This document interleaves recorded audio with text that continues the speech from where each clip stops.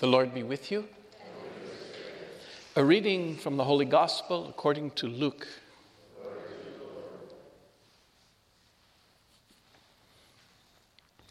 At that time, Jesus came to Jericho and intended to pass through the town.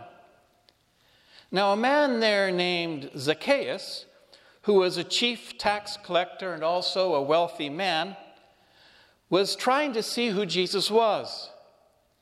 But he could not see him because of the crowd, for he was short in stature. So he ran ahead and climbed a sycamore tree in order to see Jesus, who was about to pass that way. When Jesus reached the place, he looked up and said, "Zacchaeus, come down quickly, for today I must stay at your house." And Zacchaeus came down quickly and received Jesus with joy. And when they all saw this, they began to grumble, saying, "He has gone to stay at the house of a sinner."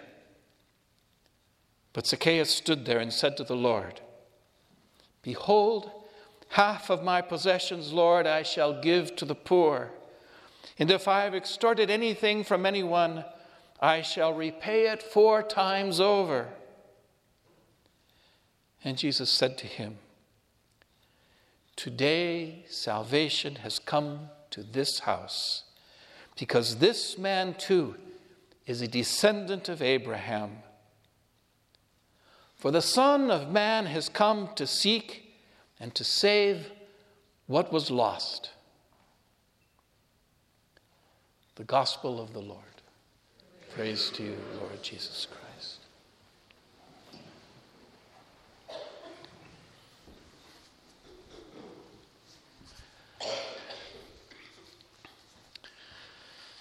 Zacchaeus, Zacchaeus, you miserable tax collector, Zacchaeus.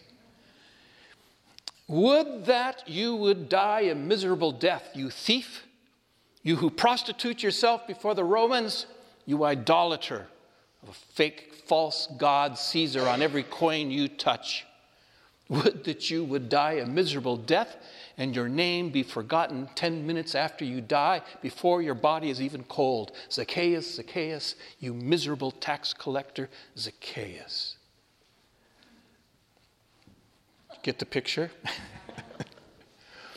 There's a reason why Zacchaeus, besides just being short guy, was not in the crowd when Jesus passed through Jericho.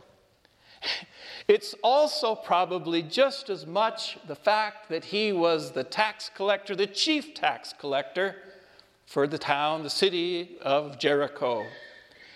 Tax collectors and the rank of sinfulness, sinners among us, were right there at the very bottom. You had thieves, probably had prostitutes, certainly had idolaters. And tax collectors were like all three rolled into one. You know, they were thieves, they took more than their share, they hit up hard-pressed people and made them pay up more than they were owed, you know, so that they could give to Caesar what is Caesar and keep a fair amount for themselves. Thievery. They were prostitutes in that they had to be kind of consorts with the Romans. They had to collaborate with them. They had to sort of give up their soul to the Romans if they were going to keep this job, which was, of course, very, very remunerative. And idolaters, every coin they touched had the image of the divine Caesar on it. in full contradiction of everything Jewish people believed in about God, the one God, the true God. Idolatry was like the worst sin of all. And here was this tax collector, Zacchaeus. All three rolled into one. So if he had been in that crowd that day as Jesus is passing through the city of Jericho, he would have been nudged, he would have been pushed, he would have been elbowed. No one would want him nearby. Maybe that's why he has to climb the sycamore tree just to see Jesus as he passes through town. By climbing that tree, wanting to see Jesus, this most awful of sinners, rejected by everyone, looked down upon everyone, hated by everyone, sucks up his pride, his sense that I'm a good guy, I'm noble, I'm a tax collector, I work with the Romans, I'm rich, filthy rich, actually. He has to let all that go because he wants to see Jesus. And climbing a tree is what little boys do, not grown men, not chief tax collectors. He humbles himself just to see Jesus and know who he is. What happens then, of course, we all know is spectacular. It's jaw-dropping. As the British say, it's gobsmacking. You know, Jesus is passing through, and he's got all these holy people, all these good people, all this crowd cheering him on. He's got Pharisees and Sadducees and priests and rabbis. He's got all these people who are doing good all their lives. And what does he do? He stops midway through town. He looks up into that sycamore tree, and what everybody would expect him to do when they see him look up and see Zacchaeus in that tree is Jesus should have shaken his finger at Zacchaeus and said, "You terrible human being, you sinner, you idolater, you thief, you prostitute to the Romans. Get down out of that tree and humble yourself before God and God's people so that you may be saved." And Instead, Jesus says, "Hey, Zacchaeus, I see you. I've got you in my sights, man. Come down out of that tree. Quit being ridiculous. I'm going to spend the night with you, which means I'm going to have dinner with you. And you're going to host me. And most of all, what that means is I am making myself your brother. I'm inviting myself into your family, into your home, into your hearth, at your table. I'm inviting myself into your heart, man." And Zacchaeus hears this news, and he's filled with joy. Of course he's filled with joy. Who wouldn't be? You can imagine the rest of the crowd going, What kind of Messiah is this? What kind of prophet is this? What kind of holy person is this who would invite himself into the home of a tax collector of Zacchaeus, the miserable, miserable tax collector Zacchaeus? They say it right out loud. "Jesus, no, you're doing this wrong." And Jesus says, "I'm doing it right." What happens to Zacchaeus as Jesus takes the initiative to not just befriend him, but to be brother him, to embrace him, to sit at his table, to eat his food, to sleep under his roof? He frees Zacchaeus. And Zacchaeus' response is one of full-hearted change of life. If I've cheated anybody, if I've extorted anybody, if I've ever taken anything more than I was deserved and what I owed, I will give it back 4 times over, which is an extraordinary amount of money. And on top of that, half of everything I own, I will give to the poor. You don't see the rabbis, you don't see the Pharisees, you don't see the Sadducees, you don't see all those good and holy people making that kind of commitment in their life to change their lives inside and out from top to bottom. It's this miserable tax collector, Zacchaeus, who is changed by Jesus' initiative to welcome him, to be with him, to brother him back to life. Zacchaeus hardly has to do anything. Jesus took the initiative. Jesus takes the initiative to make him a man among men, to make him holy, to make him saved, to turn his life inside out, to make him truly a disciple. Whereas all the other people are saying, may your name be forgotten 10 minutes after you're dead, you miserable tax collector. Here we are, 2,000 years later, still hearing his name. His name was not forgotten. And the fact that Luke, some 40, 50, 60 years after the death and resurrection of Jesus, still knows his name means that he was almost certainly a member of the Christian family, the Christian community, long after Jesus' death and resurrection. They knew him.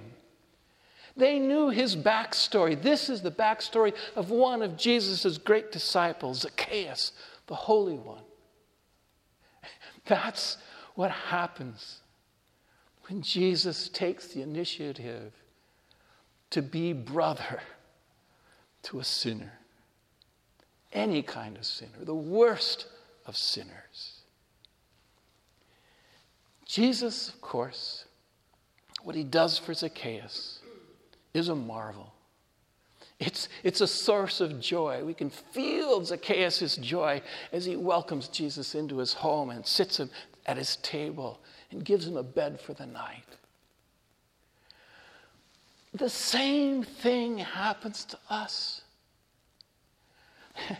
If we humble ourselves just a little bit, if we look past our sins and say, okay, or our arrogance or whatever it is, if we just say, I want to see Jesus just for a second or two. I'd like to know who he is. I want to hear his voice a little bit, just a little bit. I just want to see him. I'm not expecting great things for him, no miracles for me. Just see the guy. Just a little bit of humbling, that I'm not perfect. That, I'm not unsavable. How many times across the years do we come across people who say, well, I don't go to church because if I walked into church, I'm sure the roof would fall in on me. Oh, come on. Church is exactly where you're supposed to be.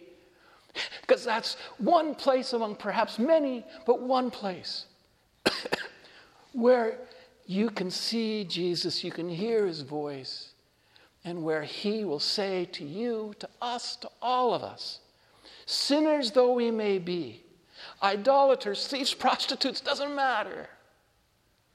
I want to spend the night with you. I want to gather at your table. I want to eat dinner with you. I want to give you my body and blood. I want you to give me your body and blood. I want to save you. I want to give you joy. I want to give you life. So let me in. Let me into your home. Let me into your heart. Let me into your church. Let me into your life. I'm asking. And that's what makes us disciples of Jesus. Not perfection that we've come upon ourselves. The Pharisees had that game. Not holiness that we've sort of manufactured ourselves. I'm so holy. I pray every day. I hold my hands perfectly when I do so. No. It's free. It's unearned. It's a gift. Jesus says to us as much as he says to Zacchaeus, I want to spend the night with you. I want to eat with you. I want to be with you. I want to be brother to you. And that's the source of our joy. That's why they call the gospel, the good news. Because it's good news. It's joyful news. Just as Zacchaeus rejoiced at being called out of that tree to welcome Jesus into his home, so we too rejoice. Every time we gather here, every time we experience the Lord near us, every time we hear Jesus say to us in one way or another, I want to be with you.